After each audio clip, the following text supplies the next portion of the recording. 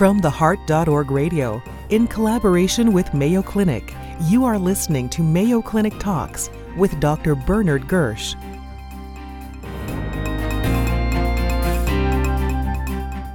Hi, this is Dr. Chet Rehal. My guest today is Dr. Ray Gibbons, former director of our Nuclear Cardiology Laboratory and previous president of the American Heart Association. Ray, welcome. Good to be here, Chet. Ray, we're going to be talking about a topic today that you've spent a lot of time and energy thinking and writing about, and that is healthcare reform or the healthcare crisis. Let me ask you, Ray, are we really in a crisis? Is it worse now than before, or is it just the same rhetoric that we hear over and over again? Whenever I talk about this issue, I point out to the audience that they shouldn't shoot the messenger because the news isn't good. It is clearly worse than it was. The long-term trends where healthcare expenses exceed the growth in the economy have continued. But most importantly, the baby boomers like me have started to reach retirement age. In the past, about 5,000 Americans reached age 65 on a given day. Now it's 10,000, and that will go on for the next 20 years. There's been a lot of focus on Medicare Part A and the trust fund and how that's going to run out of money sometime soon. But not enough attention has been focused on the rest of the federal entitlement programs. The Government Accounting Office published data last year, showed that Part B, that's the professional component, is in deficit of about $22 trillion. Part D, the drug program, is in deficit of about $16 trillion. And that compares to Social Security, which is $12 trillion. You add those three up and you get a total of $51 trillion that we have promised and we haven't funded. People don't realize that this is very broad, not just for the federal government, but also for the states, and that the crisis is growing. Ray, we work in a very technologically intensive specialty.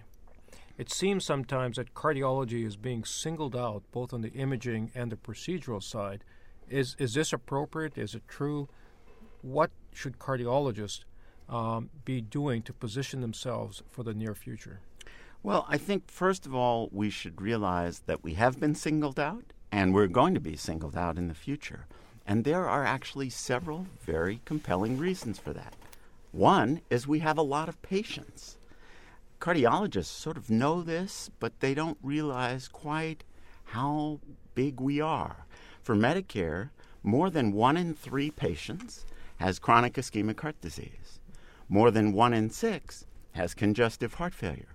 And almost 1 in 10 has atrial fibrillation. Now, by comparison, breast cancer is 2% of the Medicare population, prostate cancer is 3%, and acute myocardial infarction is 1%. So we have a lot of the patients. Number 2 is we spend a lot of money. Healthcare costs are about the extremes. A minority of patients account for most of the cost. The actual top 1% of patients account for 20% of healthcare spending in the United States. And the top 10% account for more than 60% of healthcare spending. We in cardiology have a lot of patients in those top tiers.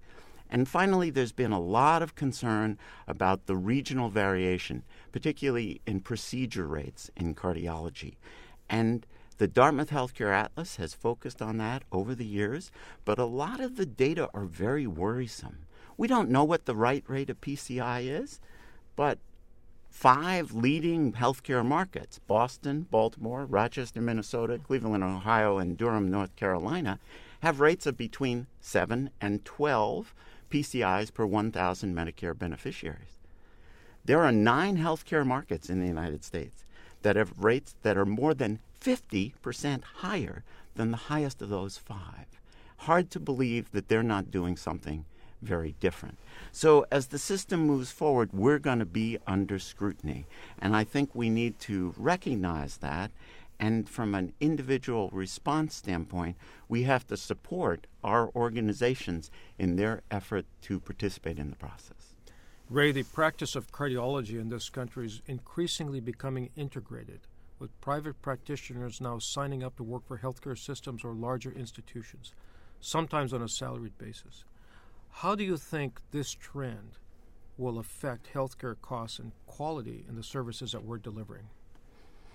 It's a great question. I think that the hope is that the healthcare policy planners in Washington think it's going to lead to an instant change of modification of those procedure rates that we talked about and reduced costs.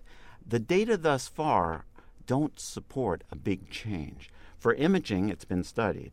From 2000 to 2009, technically sophisticated imaging, and Medicare classifies MRI, CT, PET, and SPECT in that category, both cardiac and non-cardiac, those rose 85%. Now, in 2010, as practices began to be absorbed in hospitals, there was a decline. Depending on how you measure it, it was between 1.5% and 2.5%. So you can see that the decline was very small compared to the prior growth. So time will tell whether this consolidation is the answer. Certainly you and I know, working in a salaried institution, that the absence of a direct financial incentive does make a difference, but it's going to take a long time for that to play out. So, Ray, if integration so far has not resulted in major observable decreases in utilization, and if the patient base is growing, and if the resources are already in hock to the tune of trillions of dollars, that this does not bode well for hospital and physician finances. What are the AHA and the ACC, our two leading national organizations, doing to help us respond to this crisis in healthcare? Both organizations are very actively involved and have been for more than 7 years. The AHA put out healthcare reform principles that were part of the national healthcare reform debate. Both organizations put out principles for comparative effectiveness research that have helped to frame how that research should be done and how it should be interpreted. More recently, both organizations have come to recognize that the system is changing and they better change with it.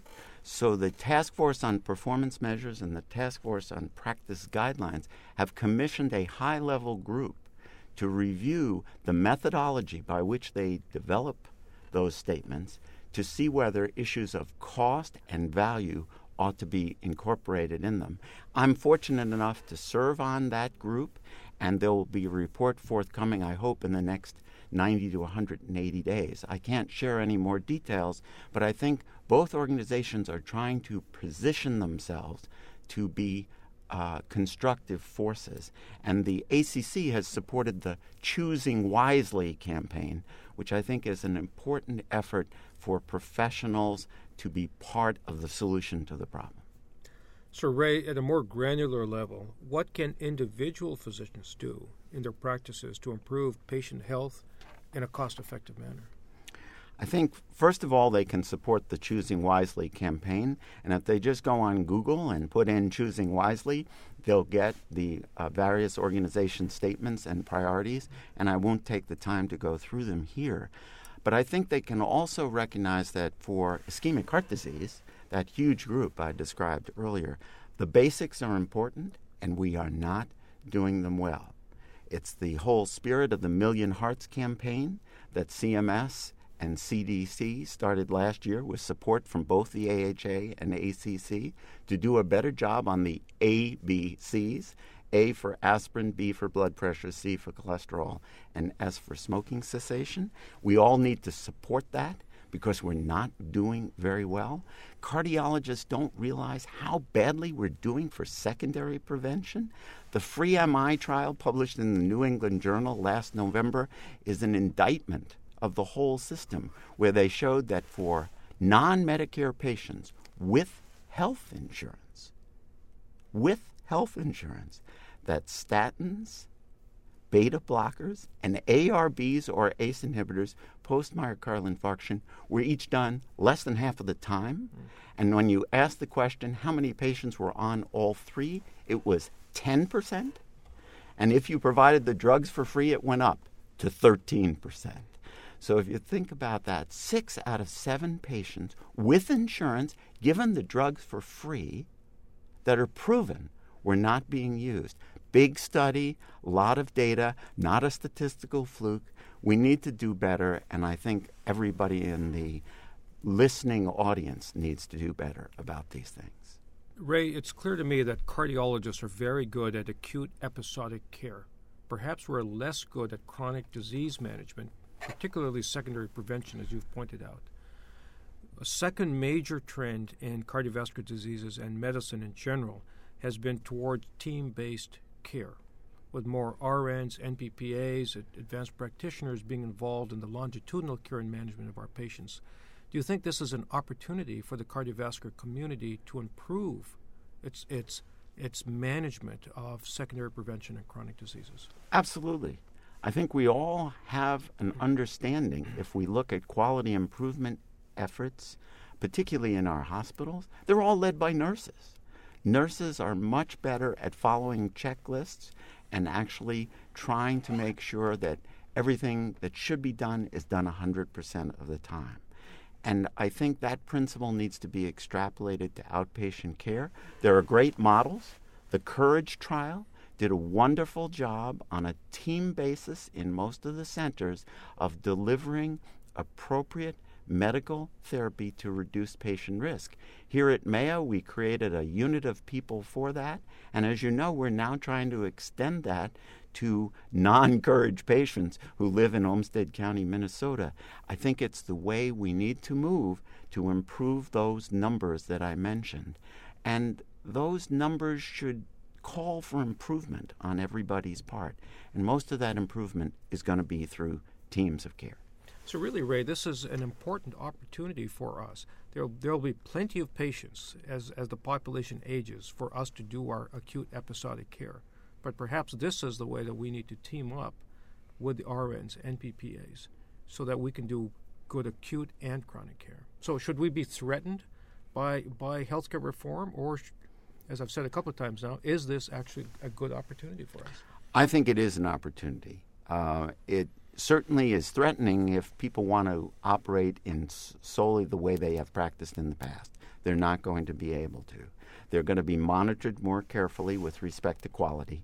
And I think that moving forward, we need to keep our eye on the horizon and try to do a better job of delivering the basics of CAD care.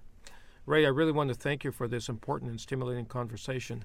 My guest today has been Dr. Ray Gibbons. I hope you found his insights into the current healthcare crisis and the reform efforts that are going on nationally as stimulating as I did. So, Ray, thank you very much. Thank you. You've been listening to Mayo Clinic Talks with Dr. Bernard Gersh. Visit theheart.org to find out more.